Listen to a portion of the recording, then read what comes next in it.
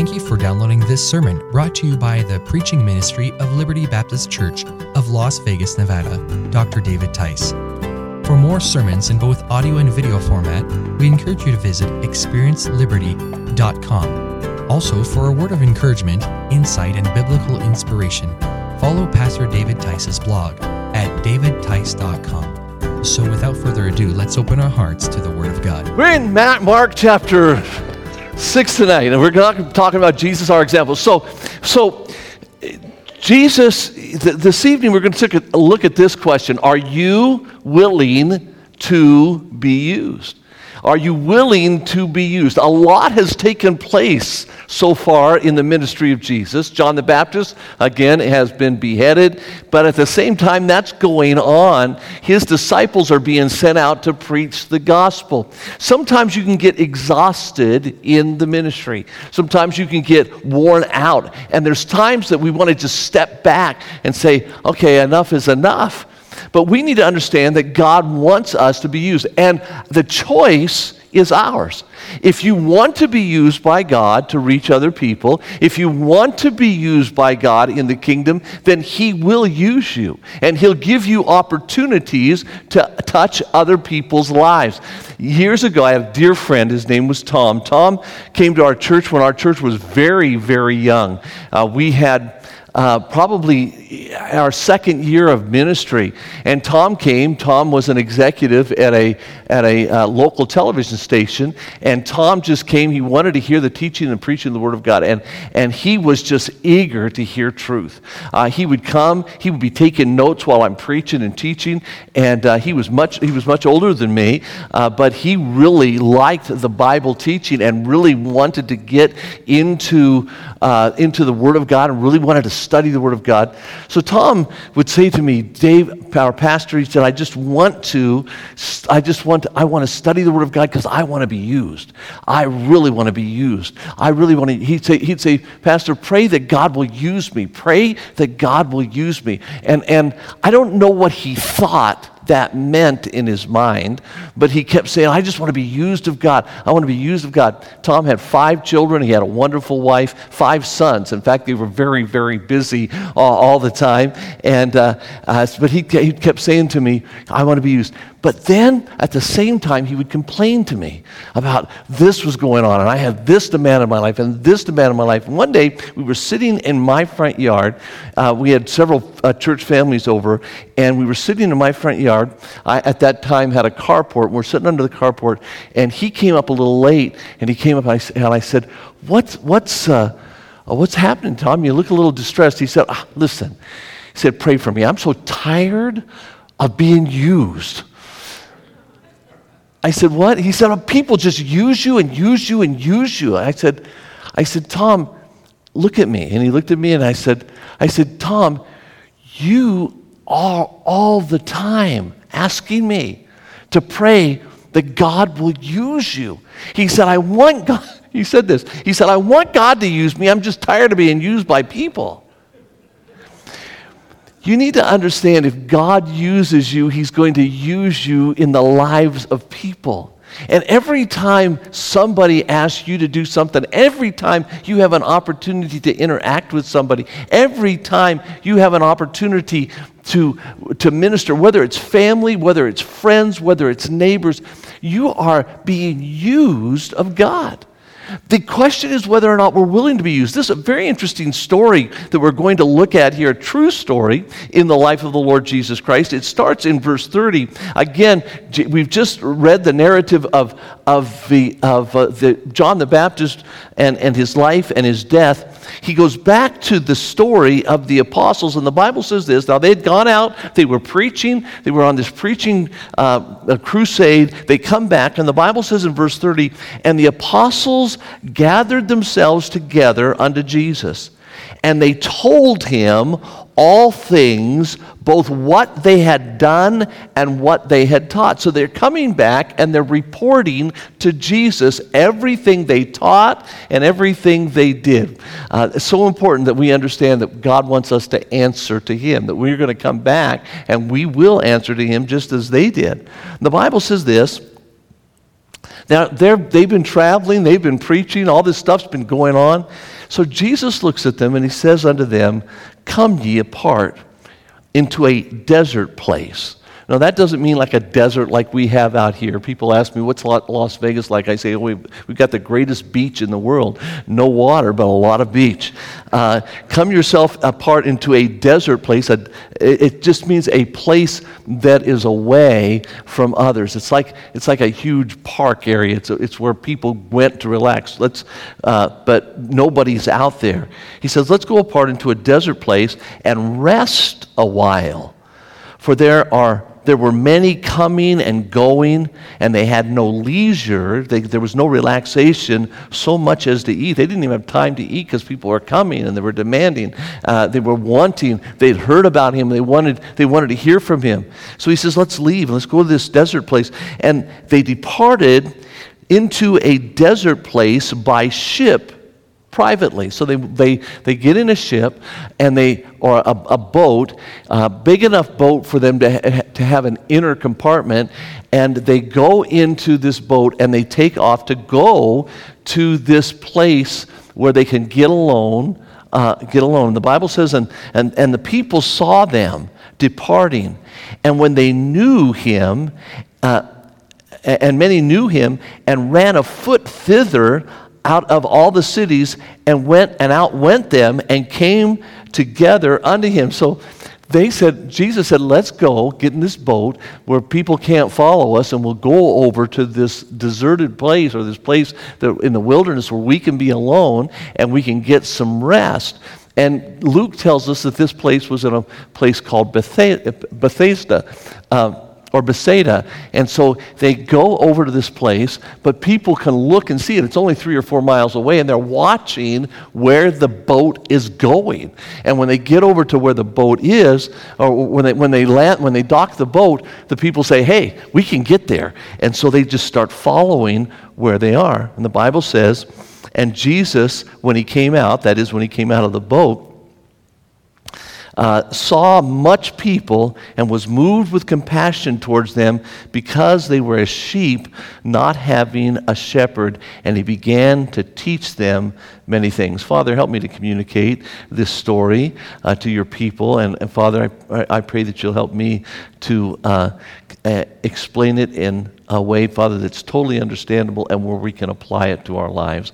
And we ask this in Jesus' name. Amen. Now, we're only halfway through the story, but I want to look at some things that we've already looked at. Number one, I want you to see this, that we're learning from Jesus, our example. I want you to see this, that Jesus wants to hear from us. In verse 30, the Bible says that they're coming back to him after this journey of out preaching and teaching and seeing God do some stuff. They come back to give account to Jesus. Several things in your notes. I want you to take note of this. He was there to welcome them. He was there to welcome them. He wanted them to report back to him. Sometimes we can get tired and think, or we hear and we get used to people, and it's easy. It can get easy to us to say, listen, I don't want to be disturbed right now. Jesus was always willing to receive, and he's always willing to receive us. He wanted to hear what they did, and the Bible says they reported to him what they did and what they taught. I think that's very interesting. The Bible says in Romans chapter 14 and verse 12, "So then every one of us shall give an account of himself to God." One of these days you will answer to God for what you did and what you taught. That should be an awesome motivator in our life. What we did and what we taught. I think that we should be careful never to do anything that you wouldn't want to report to him.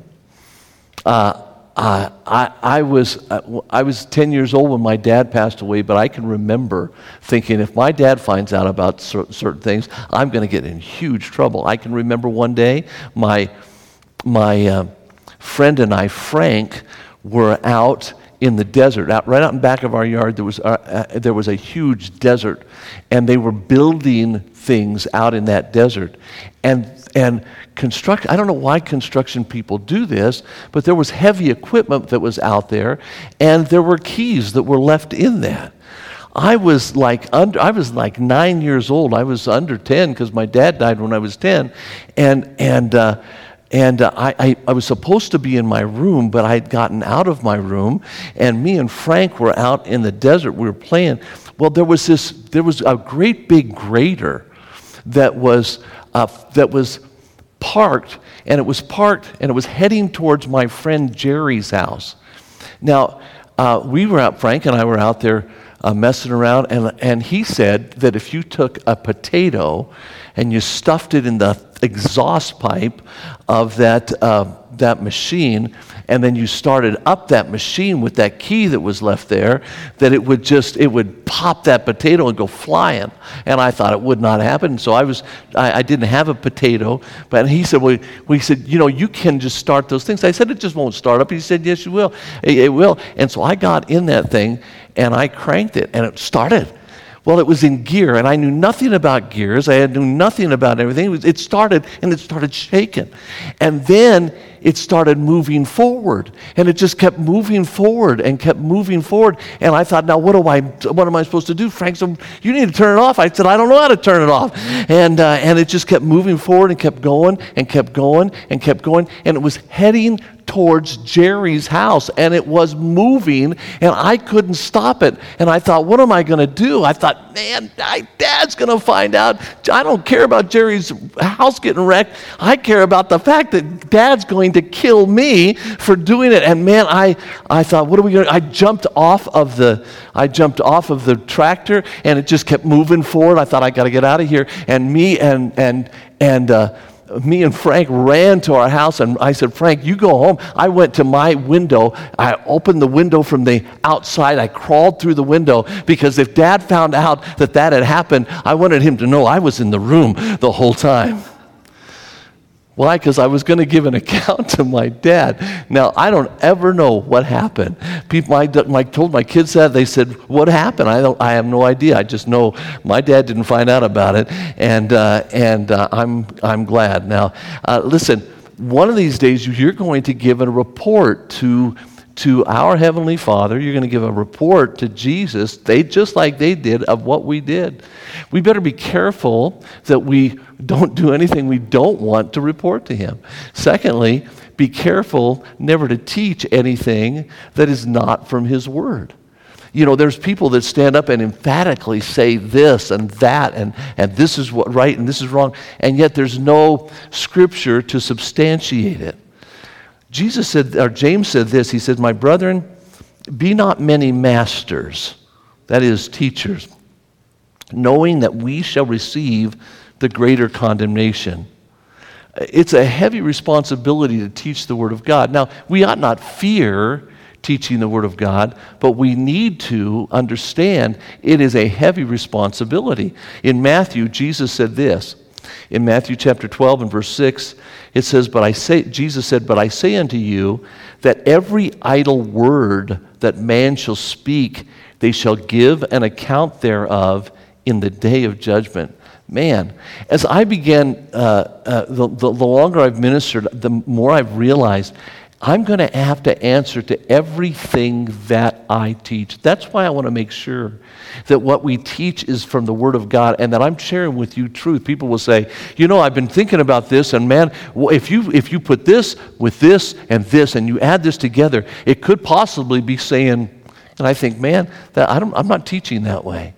What we're looking at is what the Bible says, and we're going to see what the Bible says and do what the Bible says. If I tell you something that I think, I'm going to tell you, I think, this is what I think, but I'm not going to tell you, I'm not going to teach you something that somebody comes up with some speculation here or there. I'm supposed to teach you the Word of God. And one of these days, I'm going to answer to God for everything I teach out of this book. That's why it's so important that we understand what the book says, and that we can explain it, and that we are clear about it. the first thing that I see in this is that the disciples are going to Jesus. Jesus is willing to receive them. And when he did receive them, he heard what they taught. He talked. They told him what they had done, and we will too. Second thing I think is this: that he was excited for them to come back, and he was excited for them to share what was on their hearts and their minds and what they had done with their life. When I think about that, I think this: that we should be excited to receive those who are answerable to us. We should be excited to hear those who God has brought to us. Sometimes we can get exhausted, we can be tired, and not willing to hear. You say, like, what are you talking about? I'm talking about like your spouse.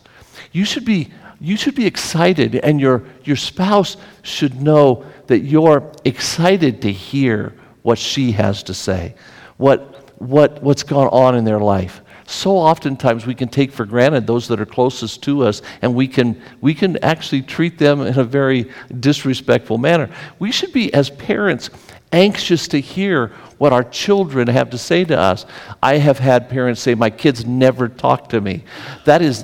I don't think that's ever been the case in our home.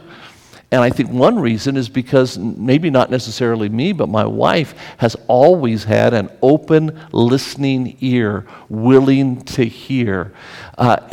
And when you're willing, when children know that you are there and you care about them and you're willing to listen to them, they won't shut you out. Now, there will be times when they get older that they're doing things that they shouldn't be doing, like running tractors into their friend's house. And they're not going to want to talk about those things, and they're going to be hiding those things. But listen, if you are open to receive them and they know that you're open to receive them, they'll want to talk to you. They'll want to share with you. I love it. My grandkids will come in my office and just start talking and telling me what's going on in their life. You need to let yourself receive truth from your employees. If you're an employer, listen to your employees.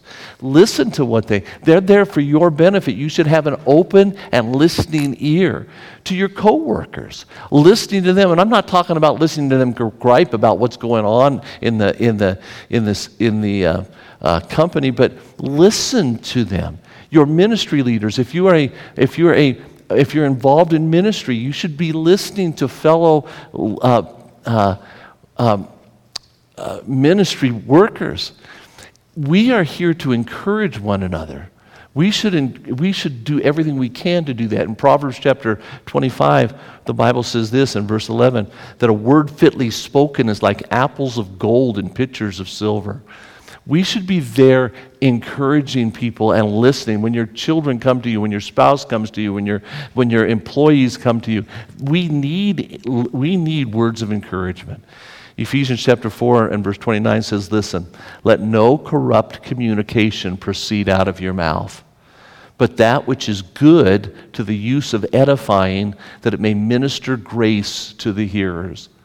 I think that as these people came back to report to Jesus, Jesus said, "Oh, it's good to hear that. Oh, well, what happened here? Well, what happened there? Well, tell me, tell me about that. You mentioned something. Tell me more about what was going on with that."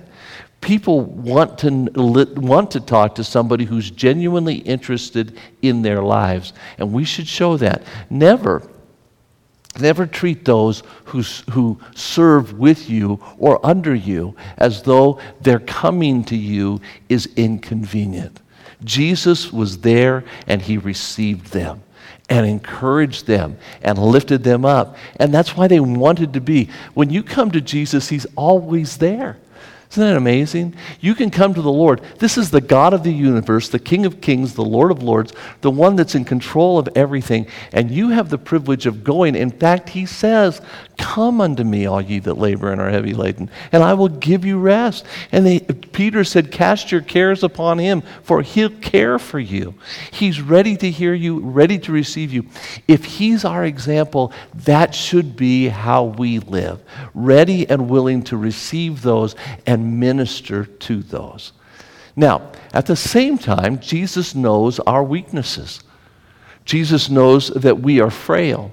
Jesus knows humanity. In fact, the Bible says he became a man so he could know how we feel, so he could know our hurts. He could suffer along with us, so he could understand what we went through. And so it's very fascinating to me that in verse 31 and 32, he says, after they've reported to him everything that's gone on, Jesus says to them, Jesus encourages his disciples to get away and get rest. I am by nature a workaholic, and here's why. I like what I do. I love being involved in ministry. People say, hey, you're traveling. Doesn't it get exhausting? Yes, everything gets exhausting, but I love doing what I do. I love travel. I like seeing different areas of the country. I love ministering to people on a one-on-one basis. I love interacting with other pastors. I love doing that. You know what I also love? I love coming back to Las Vegas, Nevada. I love being in this church. I had an opportunity to talk to Joe and Regina. I haven't talked to you as much as I did tonight for months, if ever. I got an opportunity to just interact. I love interacting with people. I love ministry. I like winning people to Jesus Christ. I love Ron Ribeiro came here. This was one of the first churches that ever took him on. I couldn't believe it was 30 years ago. Man, time flies.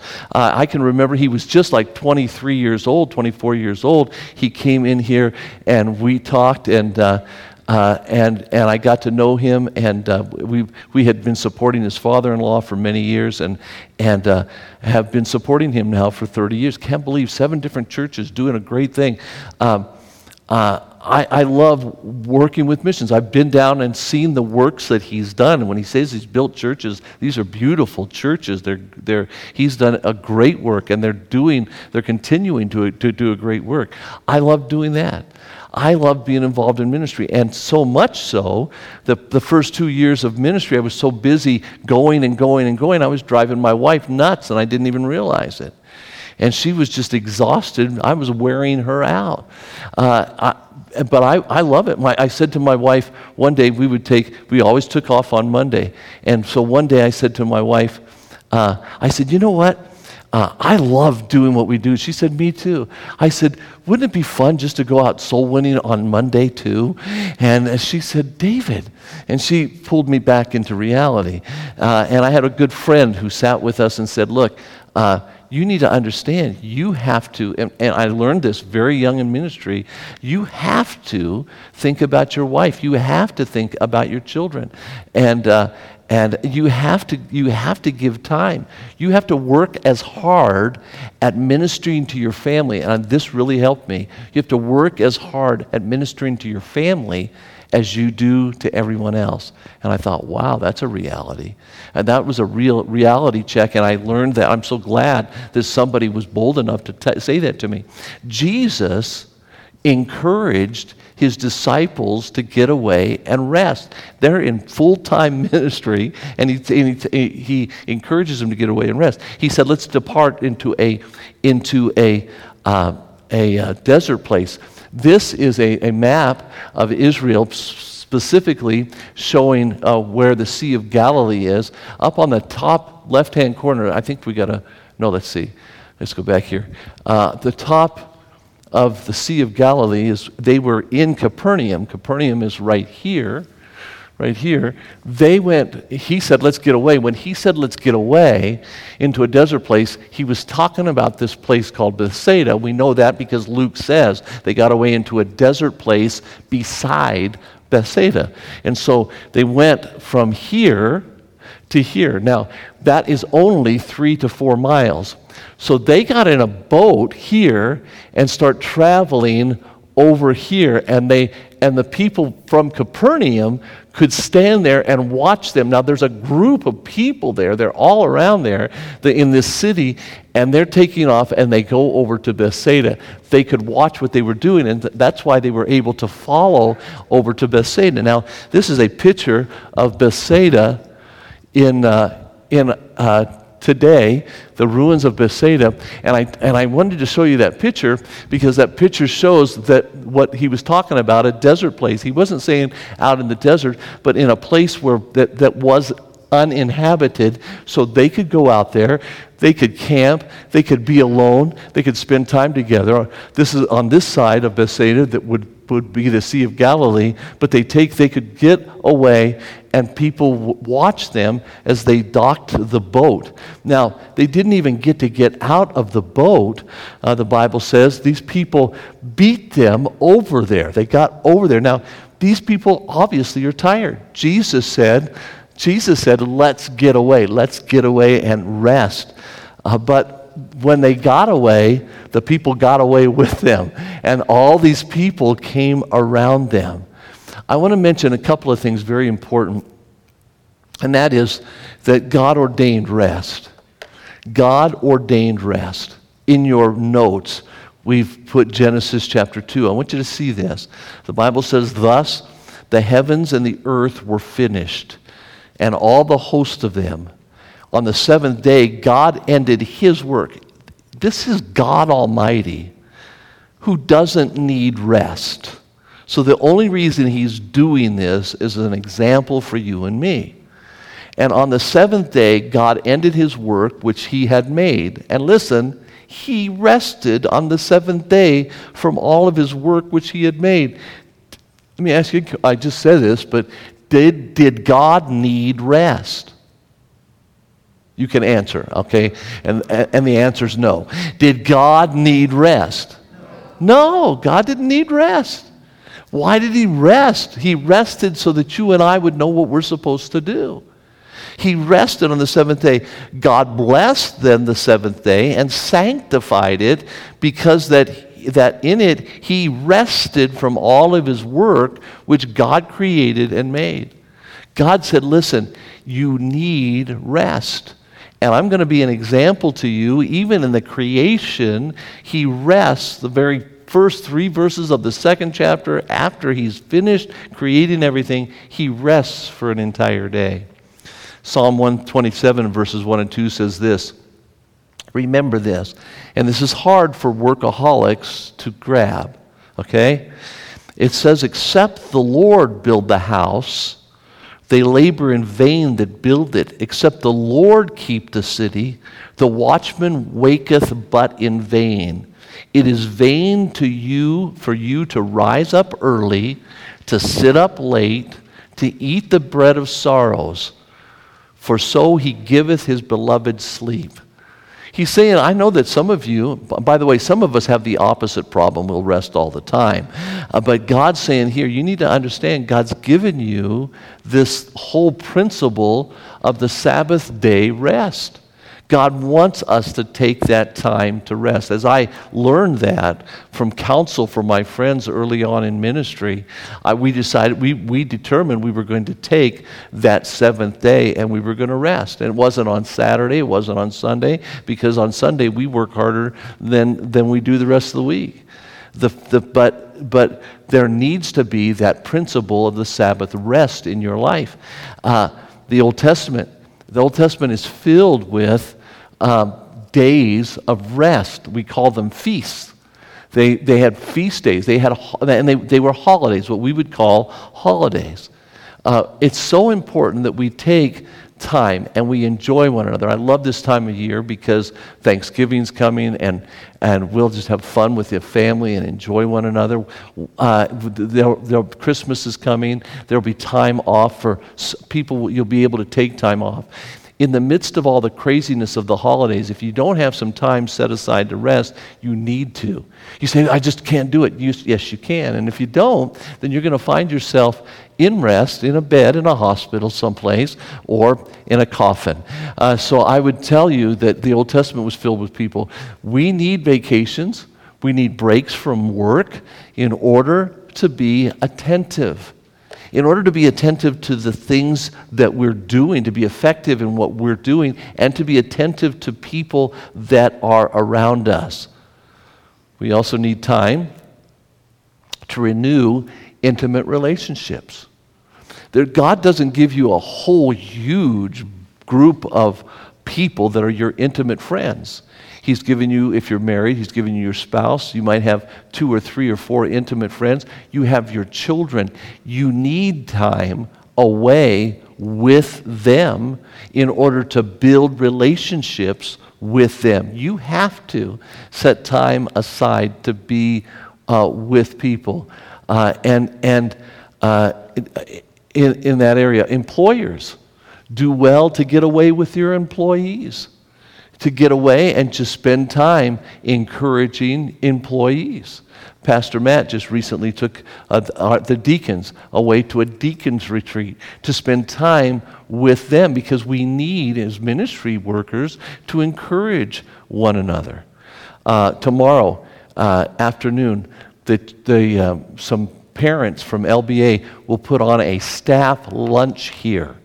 And there'll be the auditorium will have tables set up, and they'll put on a staff lunch. Why do we do things like that? We do that because time away from work to enjoy one another is so important. Families do well to take time together alone. Your wife needs a date. If she hasn't told you that, let me tell you that for her. She needs a date. You just to take her away, and where you're spending just time with her. If you have children at home, you say, we have too many children. That's why your wife needs a date. She needs you to take her away, and you say, well, I don't know who's going to watch the kids. Well, you should pray and ask God to help you with that. But she needs that. The Bible says, husbands, love your wives, even as Christ also loved the church. The Bible tells us that Jesus took His bride away. Your kids need your involvement in their life. Intimate time with your children, getting away with your children. You fathers, provoke not your children to wrath, but bring them up in the nurture and the admonition of the Lord. You can't do that unless you're spending time with your children.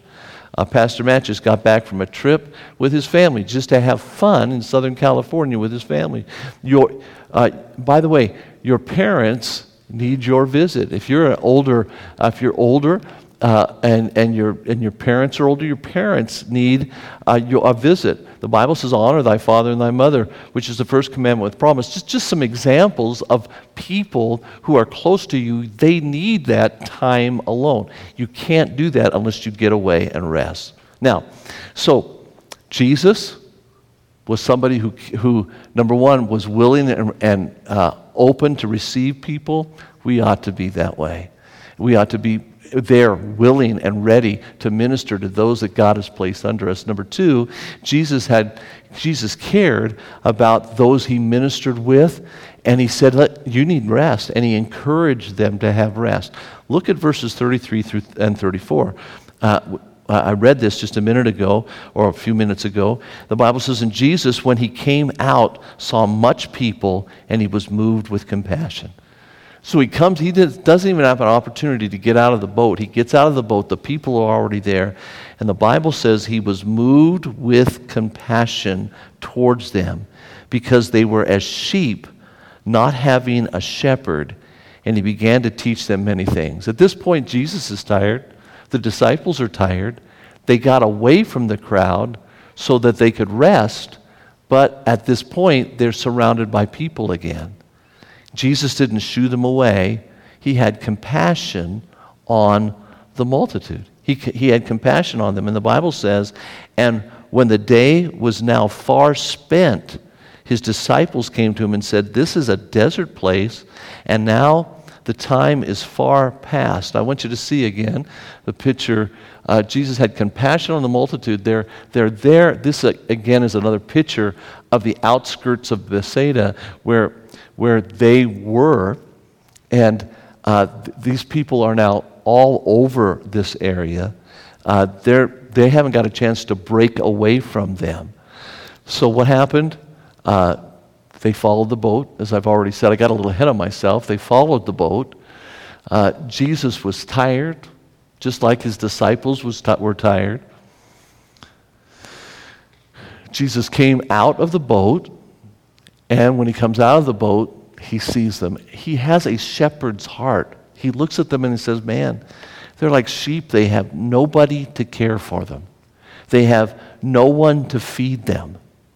They have no one to teach them. And so what did he do? He taught them, the Bible says, many things. He taught them many things. While he's tired, while he's exhausted, while he needs rest. And I think that after this he would get some rest, but he takes time. He takes time to teach them. I want you to see very specifically, the Bible says, and he taught them many things. He didn't teach them everything.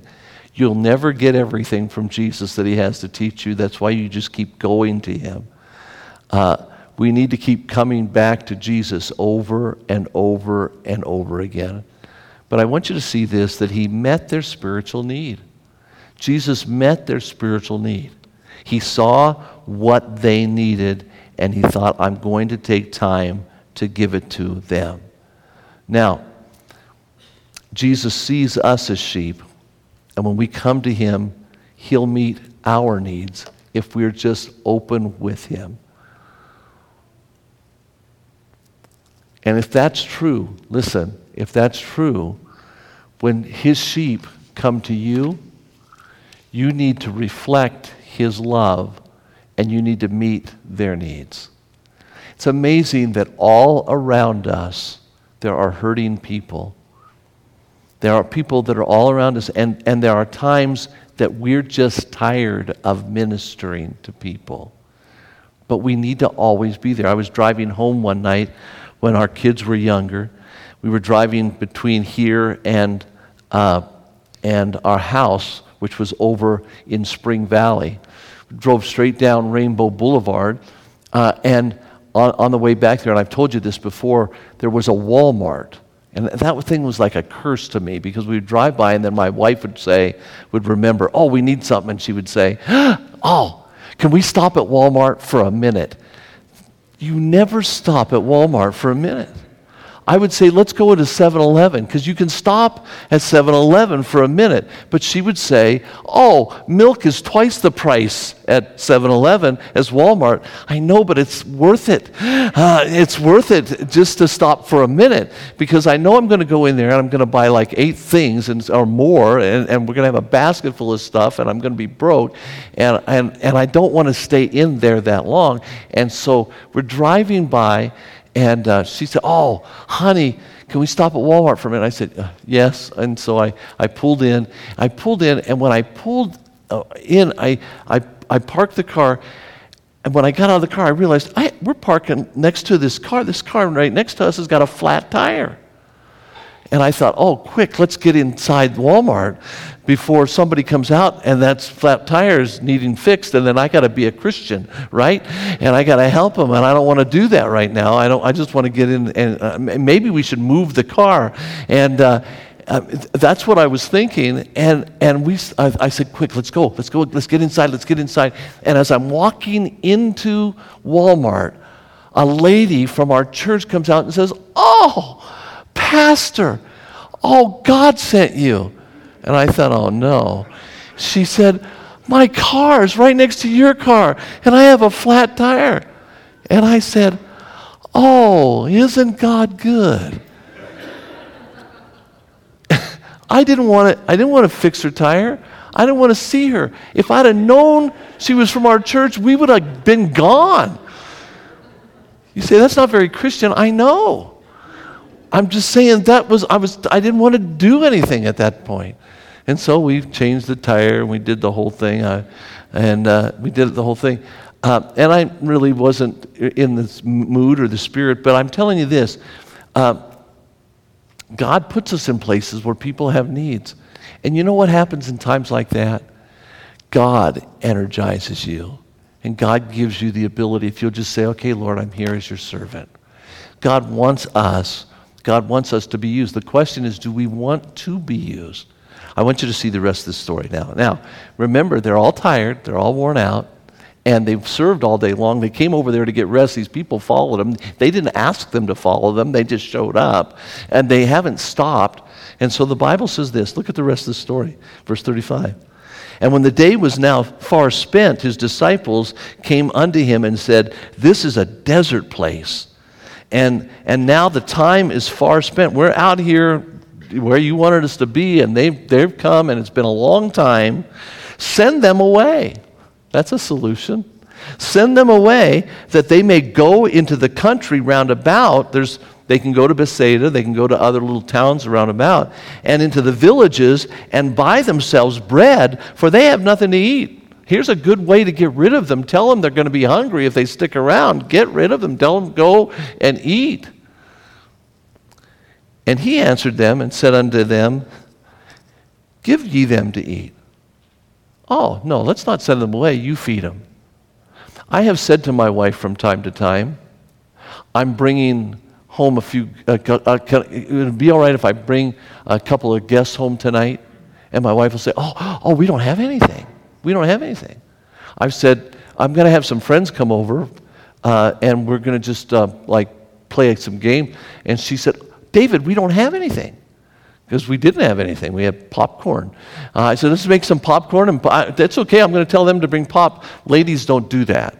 And I didn't know that very young in our ministry. So she said that would happen. I have never said, honey, we're going to have 15,000 guests over in just a few minutes. Jesus looks at his disciples and they say, hey, these people are hungry. We need to send them away so they can get something to eat. And Jesus said, no, why don't you just feed them? That wouldn't go over too well. He said, you just feed them. He didn't say, I'll feed them. He said, give them to eat. You take care of the need. And they say unto him, okay, so then he starts figuring out, how's this going to happen? What are we going to do? And they say unto him, shall we go and buy 200 pennyworth of bread and give them to eat? Is that what you want us to do? Just take all of our money and go and buy them food? He said unto them, how many loaves have ye? God doesn't need you to stretch yourself. He just wants what you have. How many loaves have you? When you know the story from Luke, we find out that there was a little boy who had a little lunch with them with 5 loaves and 2 fishes. Here we're just told, they said, we have 5 loaves and we have 2 fishes. Go and see. And when he knew, they said 5 and 2 fishes. We have 5 loaves and 2 fishes. And he commanded them to all sit down by companies upon the green grass. So he says, okay, he's going to teach them a lesson. We can take care of it, and you can take care of them if you come to me, because I'll do something for you that only you can do. Now, I love this because they got to see something. The Bible says, now, at the end of the day, they're exhausted, they're tired, everybody's supposed to be getting rest, and they got none. He commanded them to make all sit down by companies upon the green grass. Note this, he didn't set them down. He didn't put them in companies. He said, this is what you guys are going to do. You're going to feed them, and this is what you're going to do. You have them all sit down. You put them in companies of 50, and you put them in companies of 100. And they sat down in ranks of 100 and by 50s, and then once they did what he told them to do with the crowd to get them ready, and when he had taken the 5 loaves and the 2 fishes, he looked up into heaven and he blessed them.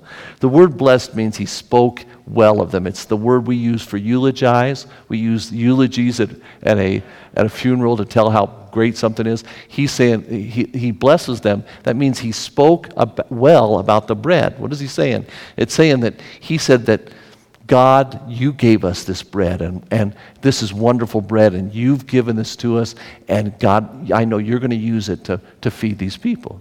So he speaks well about the bread, and he breaks the loaves, and he gave them to the disciples to set before them, and the 2 fishes divided he among them. So he's breaking up these 2 fishes, he's breaking up this bread, and he gives it to them. And the Bible says, and they did all eat and were filled, and they took up 12 baskets full of fragments and of the fishes, and they did eat of the loaves. And they that did eat of the loaves, now listen to this, were about 5,000 men. In Luke it tells us plus women and children. So it's not just 5,000. There's probably 15,000 people there. So what do we learn from this? Okay, that Jesus used his disciples to meet the physical needs of others. I want you to take these notes, and we're going to go through this very quickly. There was a real need, a real need. The disciples' solution was to send them all away. Just make them go. Jesus' solution was you feed them. You take care of the need. The disciples' solution, by the way, would have worked. Do you understand that? The disciples said, do this. It would have worked. Get rid of them. First of all, we're going to get rest. And number two, there is a place they can go. They're not that far away. They can go from this place to another place and they can get food. But if they would have done what the disciples said, they would have missed out on three things. Number one, they would have missed out on the opportunity to be used of God. And it is always, we need to remember, it is always an opportunity. It is a blessing. It is a privilege to be used by God. Anytime you have an opportunity to give a tract to somebody, anytime you have an opportunity to witness to somebody, anytime you have an opportunity to feed somebody in the name of Jesus, anytime you have an opportunity to fix somebody's tire in a Walmart parking lot, it's an opportunity to show Jesus, for Jesus to shine through you. They would have missed out on the opportunity to be used of God. Number two, they would have missed out on the opportunity to help others. There's a blessing. I'm telling you, after I fixed the tire, and you feel like the lady said, thank you. Oh, you're sent of God. You think, wow, yeah, I got to be used. Better that than just going home and filling your head with whatever you're going to watch on TV that night. There's a joy about that. But here's the biggest deal. They would have missed the opportunity to see a miracle of God. Can you imagine how jazzed they were when they're bringing back 12 baskets full of bread and fish? Man, it's amazing. They would have missed out if they would have done it their way, but they didn't do it their way. They waited for Jesus to tell them what to do, and then they did what God told them to do. They only saw their resources and relied on their own wisdom. If they would have just said, this is me, this is we got to do it my way, they would have missed out on everything. Jesus asked them to give him what they had, which was just 5 loaves and 2 fishes. That's it. God didn't ask them for go get more bread. He didn't say, go out and you scrounge. He didn't do any of that. He just said very simply, give me what you have. And when they gave him what they had, he increased what they had. And that's the way it is. When we give God what we have, when we say, okay, God, I'm limited in what I have, but here you have it all, he can use it. So what happens? How does this work? Very important that you see how this works. He commanded the disciples to direct the crowds. The disciples had to do the work. They had to sit them down. They put them in groups of 50s. So they did the work. The disciples obeyed. Very important. And then the crowd obeyed the disciples. And that set the stage for the miracle to take place. If the crowd would have said, people said, we're just sitting down here. There's 5 loaves and 2 fishes. Maybe some people did. Think about it. The people that said, hey, this is crazy. I'm leaving. Maybe some did. I don't know. I just know this. The crowd that obeyed and those that did what God told them to do, those that said, okay, we're just going to trust whatever he says, they won out. Proverbs says this, trust in the Lord with all thine heart and lean not unto thine own understanding. In all thy ways acknowledge him and he shall direct thy path. Okay, he said, sit them down. He said, put them in crowds of 50. He said for them to stay there, that we were going to feed them. He told us to take this loaf that he's put in my hand and this fish and distribute it amongst these 5,000 people. Okay, so you take the bread and you start distributing it. And there's still more. And there's still more. And there's still more. And you just did. Imagine that. You've got a piece of bread and it just keeps being there. Keeps being there. And it keeps being there. And it keeps being there. And it's just there. And it's just there. And it's just there. And they got to see that. And the fish. man, it's growing. And you're giving more and more fish out. I don't know how about it works. I just think, wow, they got to do that because they obeyed him. They trusted and they obeyed him. He blessed the multitudes with a meal. He gave them to them. I already said this. He blessed, it means eulogize. He spoke well. That is, Jesus said, this food is from our Father. It's a gift from him. He praised God for the provision. That's blessing the food. That's what it means to bless the food. And then Jesus broke the loaves. And Jesus gave the loaves to his disciples. And then again, everybody ate. What a wonderful story. What a wonderful story. And the story starts off with some disciples who come back and they're tired and they tell Jesus, and Jesus says, you need to rest a little while. And he takes them away to rest, but they didn't. 5,000 plus men and women and children, or women and children, all fed. So, what do we learn from this evening's lesson? Here's the lesson. Here's the conclusion. People should feel they can come to you for encouragement because you're a reflection of Jesus. Jesus is our example. People should feel like they should be able to come to you for encouragement. Number two, people need to be encouraged to rest. People need to be encouraged to rest. We learn that from the Lord Jesus. And then people need your compassion. There are times that you're not wanting to give compassion. You just need to say, Lord, strengthen me, because people need you. People need you, and people need me. When we're tired, the needs of people never go away. That's why we need to go away and rest.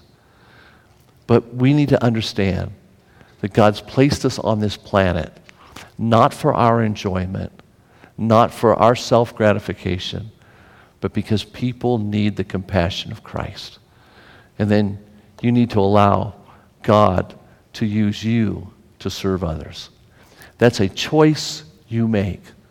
God, I want you to use me. But when God uses you and you're touching people's lives, don't get upset and say, God, why am I so worn out? Understand, it's because God is answering your prayer. He's using you.